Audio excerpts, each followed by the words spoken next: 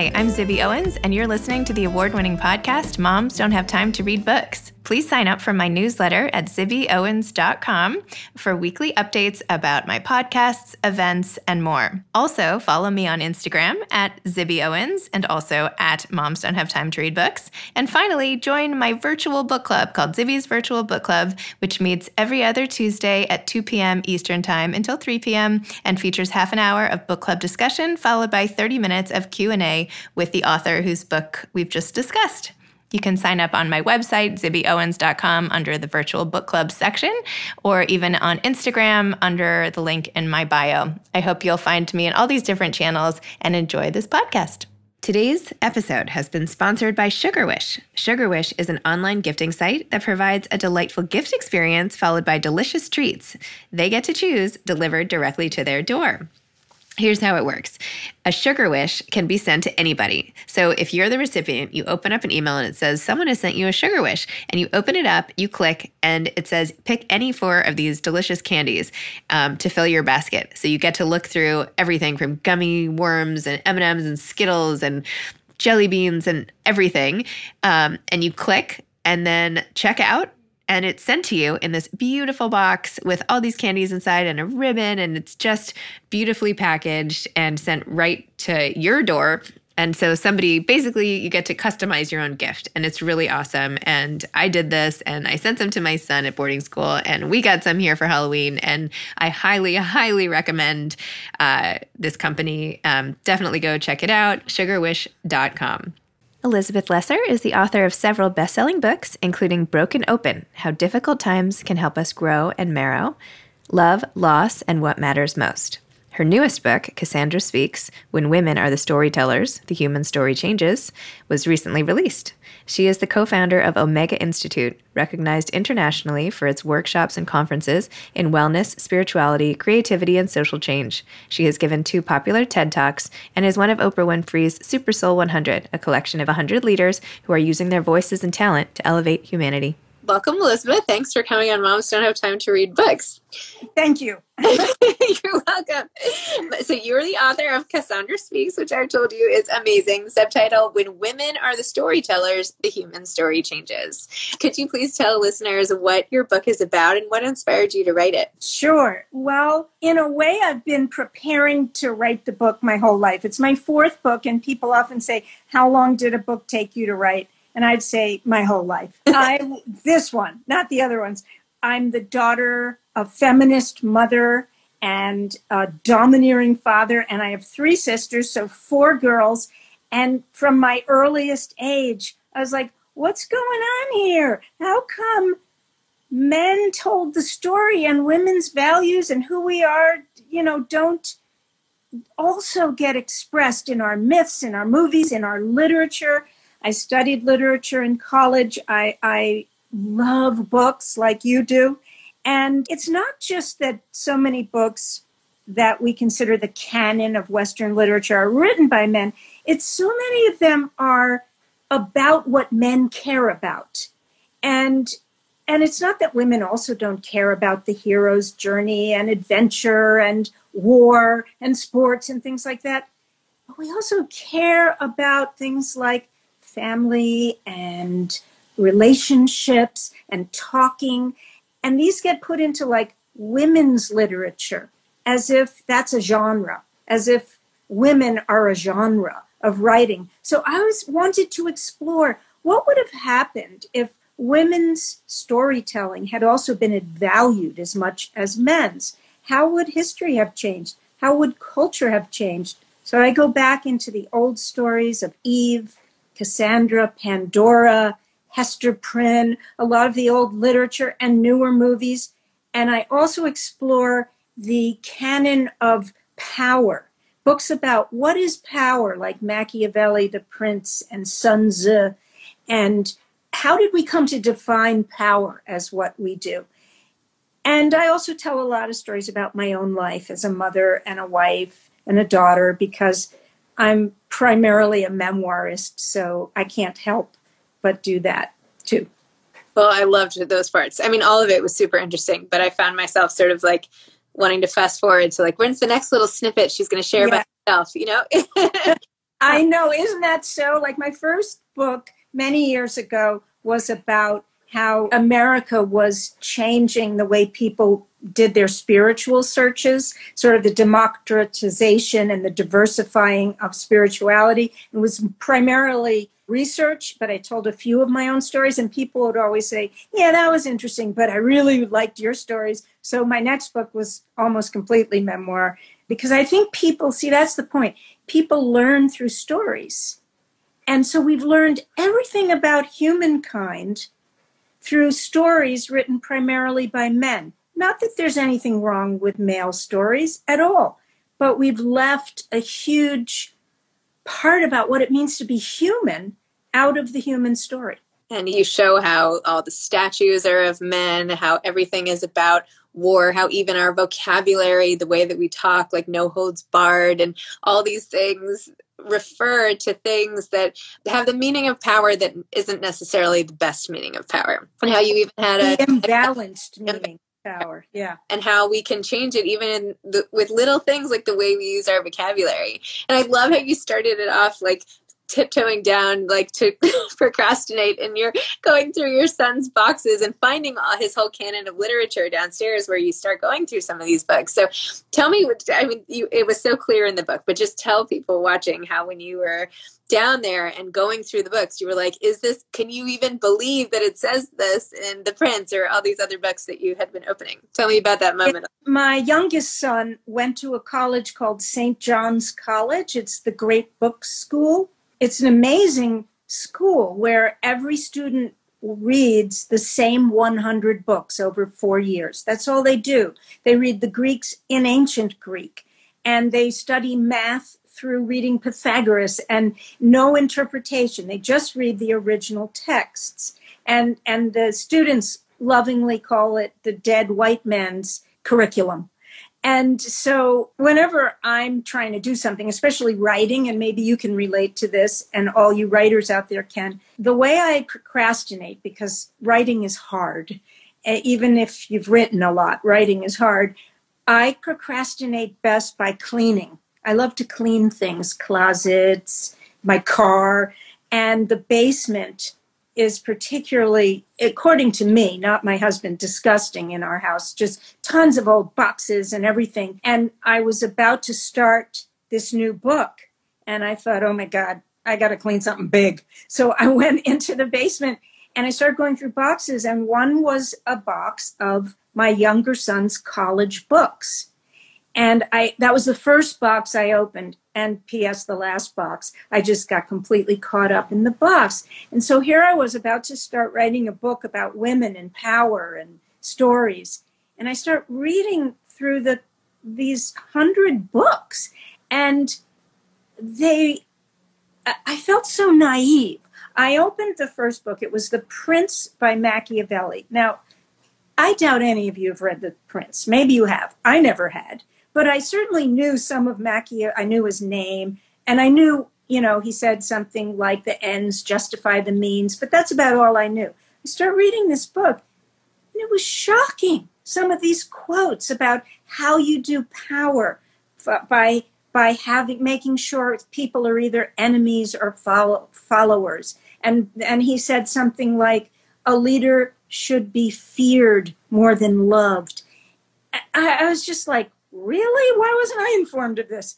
And then I opened Sun Tzu's The Art of War. Same stuff about fear and love being for wimps. And there I am in the basement. I'm actually sitting in an old rocking chair that I nursed my kids in a dark basement, reading these books about men and power, thinking, wow, there actually is a primer for the abuse of power.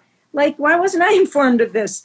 And I took all those books upstairs and I made a deep study of the history and the pathetic way that we've reduced power down to either dominating or aggressing. And all the newer forms where just women come into more power, of vulnerability and inclusion. None of that's in the old doctrines of power. So true. And then, of course, you led a big retreat, which started off small, and as you say in the book, grew and grew and grew, called Women in Power. And you have all these high-powered women come in and strut their stuff and do everything from getting people away from their phones to regroup to having great speakers. So tell us a little more about your Women in Power conference and how that came to be and what the goal of it is, especially vis-a-vis men in power and the sort of imbalance that exists today. Well, I'm the co-founder of an organization called Omega Institute, which is a conference and retreat center in Rhinebeck, New York. And I helped start it in my early 20s. So I've been at the same place for 40 years running this conference center. Even as I say it, I believe it. Like, what? I'm not telling the truth. 40 years, but actually it is. And as such, I have organized hundreds of conferences over the years in everything from holistic health to poetry and sports, just because it's a holistic learning center, all sorts of ways that humans can learn and grow. And as a woman in power, I had been aware yet confused and scared about how I was learning the language of how to be a leader with all these men. And I was grateful for what I was learning, strategy and some form of holding my own and ways of being powerful that I was eager to learn. But my way of expressing, let's say I was in a meeting and I was emotional and it was making me want to cry, I would stuff that and try to be a guy among the guys, like locker room put down or stoicism or whatever. And I felt I am losing a whole part of myself to be powerful. In many ways, I'm losing the best parts of myself, my empathy, my ability to listen and include, my desire to empower people as opposed to dominate people. I'm losing that part of myself. I don't want to lose that part of myself. What do I do? Help. And I looked around, there's no one to help me. And I thought, I'm going to start one conference.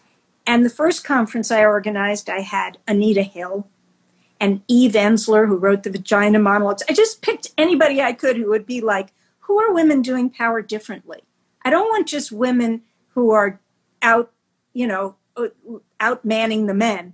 I want women who are actually trying to bring some of their best qualities into leadership, changing leadership from the inside out. Not that men bad, women good, but just like, look, the world's a mess. We need something new. Could women do it differently? So I brought these first conference in, and unbeknownst, usually I do one conference on a subject and that's it, but people were starving for it. Women were so hungry just to be in a room and to say things that we can't usually say. One thing we can't usually say is, I want power.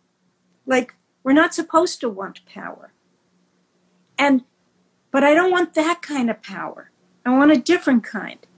And, 20 years later, the conference is still a vital, amazing gathering where we've brought women leaders from all over the world in every discipline, and astronaut and artists and actors. And also the women in the audience are so fantastic. So a lot of that informed the book. A lot of the keynote addresses I've given informed my Cassandra book. I love when you were backstage at the TED Talk. Who were you with? Madeleine Albright or something? And you were all nervous about going out and giving your big talk. And tell me more about that experience and how you found your way to lead in the way that you wish other people could lead. That was funny. I was giving a TED Talk, and if you'd ever like to actually almost have a heart attack, you should give a TED Talk, because they have figured out a way to make every speaker incredibly nervous. And I was the three people the person who's about to go on and the next person all go in the green room at the same time. And so the person before me was this amazing speaker who actually founded an amazing organization called A Call to Men, which is helping men actually become more vulnerable. And then me, I was going to give my talk, and Madeleine Albright, who of course had been the Secretary of State and brokered peace in Serbia. She was so nervous. She was so nervous.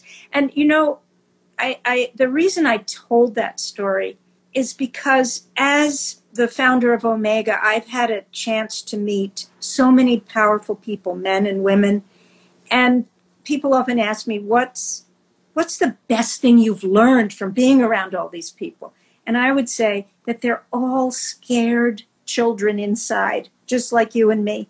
Like, it doesn't matter what's on your resume.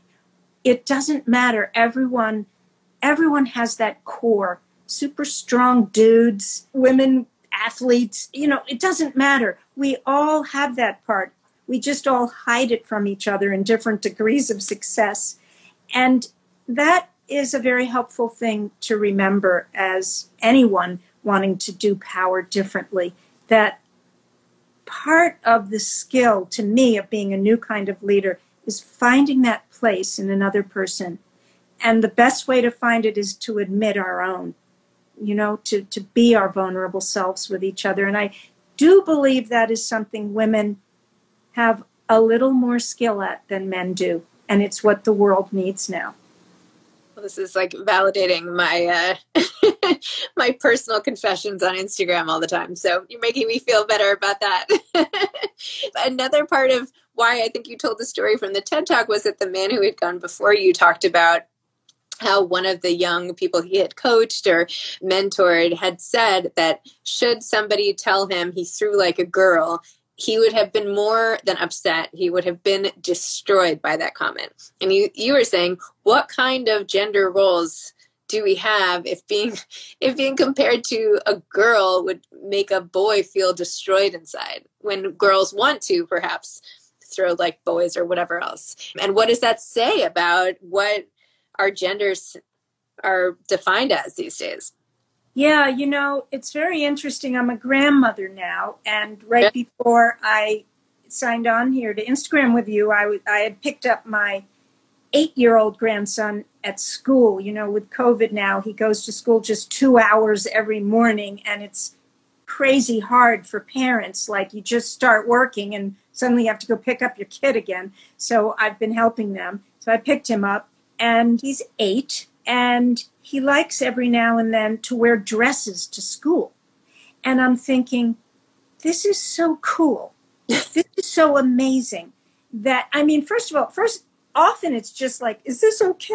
Is this okay that my little grandson wants to wear a dress? But it's so amazing what's going on now. I'm not saying it's easy for any of us as all of this kind of merges and melds and changes. But the fact that if a girl is called a tomboy and she feels good, you know, it's kind of cool to be called a tomboy, you know? Yeah. But a boy is called a sissy or a mama's boy, and that's an insult. What does that say about what men think about girls and women? I'm insulted if you compare me to a girl, but if a woman is compared to a dude, we feel cool. Unpack that. Just think about it. And it goes all the way back to the ancient stories. So the fact that there's some fluidity now, how boys are playing, hey, I can be a strong kid, boy, and still like beautiful things. I'm so fascinated with this. Yeah, my son likes to wear all my daughter's stuff a lot of the time, all her nightgowns and whatever. And he wants to be her, right? She's so cool. Yeah. But it's nice that, you know, he doesn't have the type of school that would allow anything but like uniform, but whatever. But just the fact that like he can paint his nails and we can have like the greatest time. And that's just the way it is. It's fantastic. I love it. That's new. And that's also not universal in other cultures and in houses down the street.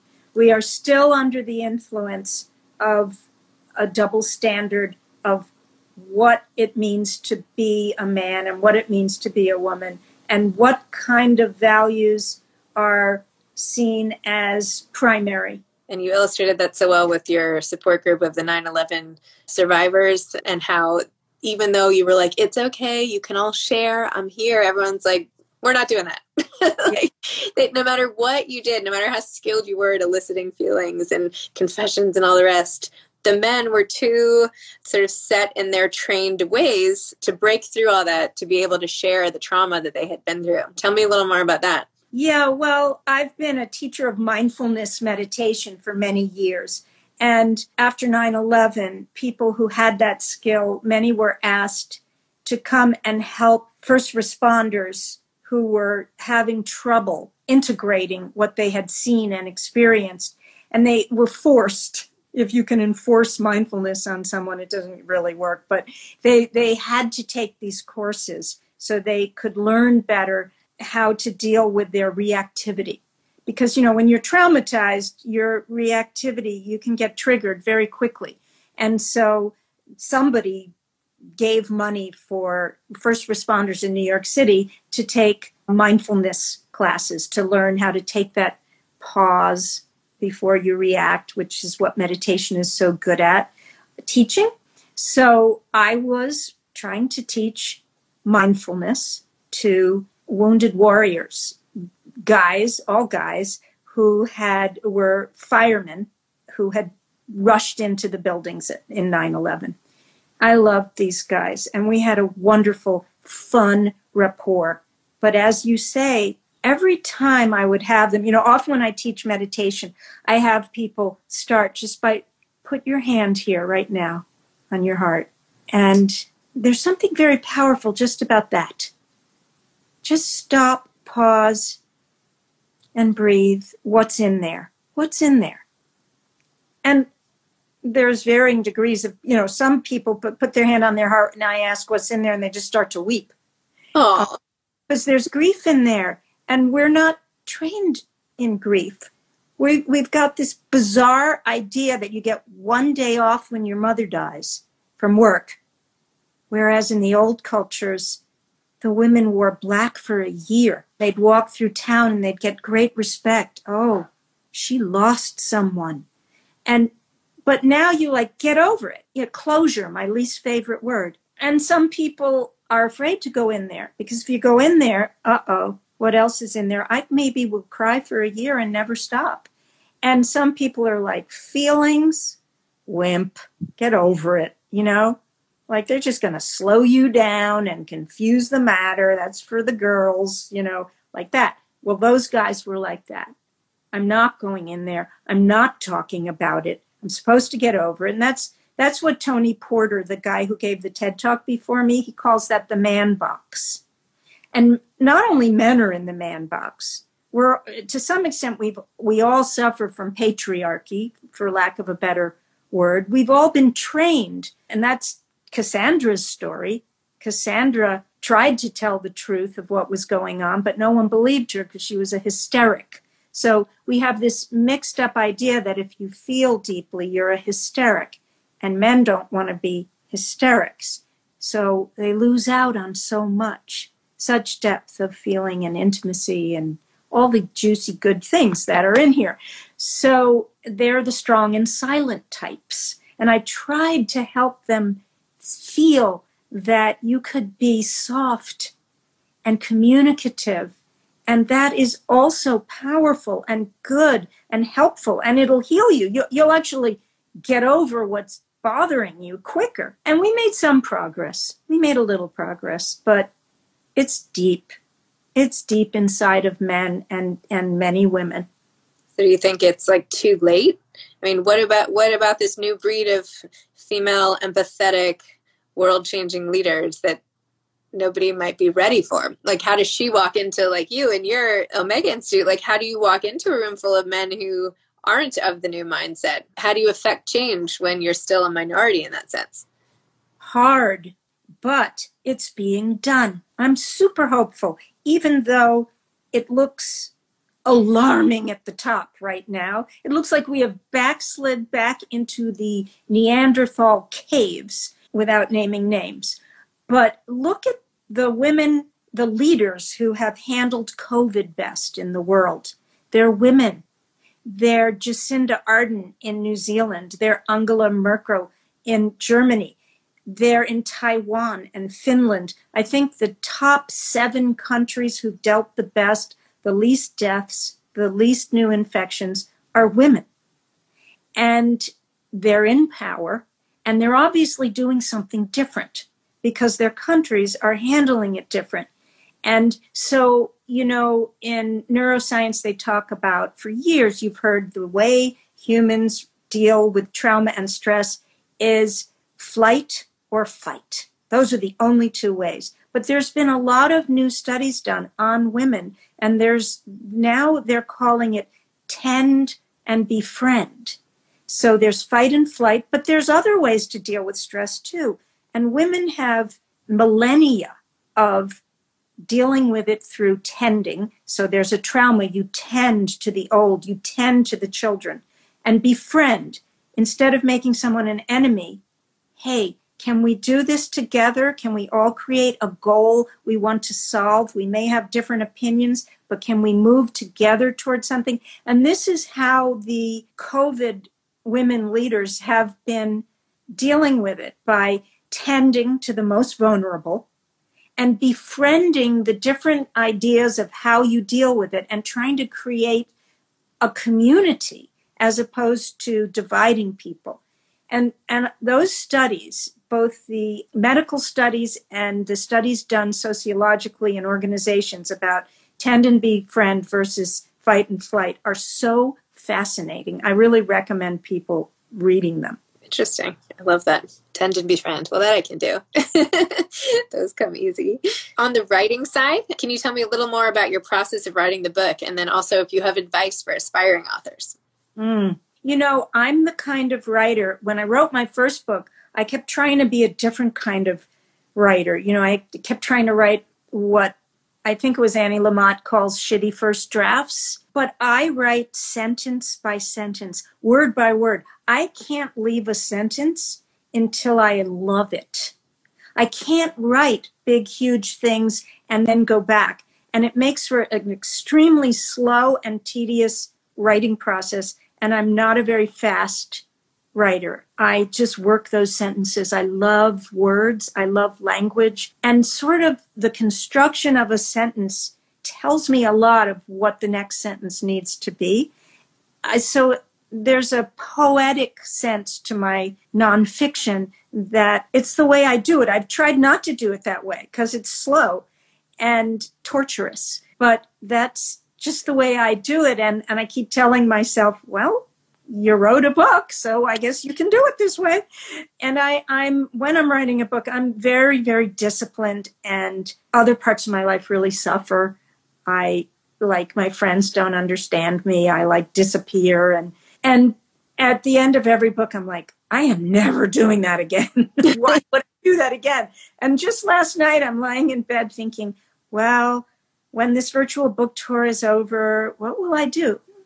I have a book in my mind. I'm like, no, don't do it. Well, you clearly know what you're doing. And now I can't wait to go back and read your memoir now that I was just, trying to pull out all the bits of you from this. So you really are a beautiful writer. And thank you. I underlined so many things, and, I don't for sure always say that. So I mean it. Thank you. Thanks so much. Any parting advice for aspiring authors? Well, I'm a nonfiction writer, and I did try to write a novel once. I think probably all nonfiction writers try to write a novel. And my agent, when I showed him the first couple of hundred pages, he said to me, well, your dialogue kind of sounds like a stilted civics lesson. And I was like, ouch, oh my God, run away. I put it in a drawer and I've never looked at it again. But so this is advice for nonfiction writers, because I'm not a fiction writer. I just think people learn through stories, and the stories people mostly learn from are not the sweet and happy and kind of isn't my life so perfect stories. They're the stories of mistakes and really poor behavior and learning through just everyday crap. And I end up telling those stories. I always say the book made me do it. People are like, oh, you're so brave. I'm like, no, the book made me do it. So I would just say, be brave about telling your own story, because that's what we want. We want you. We want you. I love that. That's great advice. Well, thank you so much. Thanks for having me be a part of your publication journey. I know you have so many notables interviewing you, and you had Danny Shapiro and Maria Shriver and all these great people on your tour. So you're a great people. You're a great people. And thank you for teaching me how to do Instagram Live. I learned I can't do it on my computer. I should have put that in now. It's my fault. No. But now you've got the hang of it. You'll know how to do it from now on. I know now. Thank you. You're welcome. All right. Take care. Bye. Bye. Thanks again to today's sponsor, Sugar Wish. Send a surprise Sugar Wish to somebody you love and check it out yourself, sugarwish.com. Thanks for listening to this episode of Moms Don't Have Time to Read Books. Don't forget to follow me on Instagram at Zibby Owens and at Moms Don't Have Time to Read Books. Also sign up for my newsletter at zibbyowens.com and sign up for my virtual book club and meet lots of authors on Zoom every other week. Thanks so much to Steve and Ryan at Texture Sound for the sound editing. And thank you to Morning Moon Productions for providing this fantastic intro and outro music.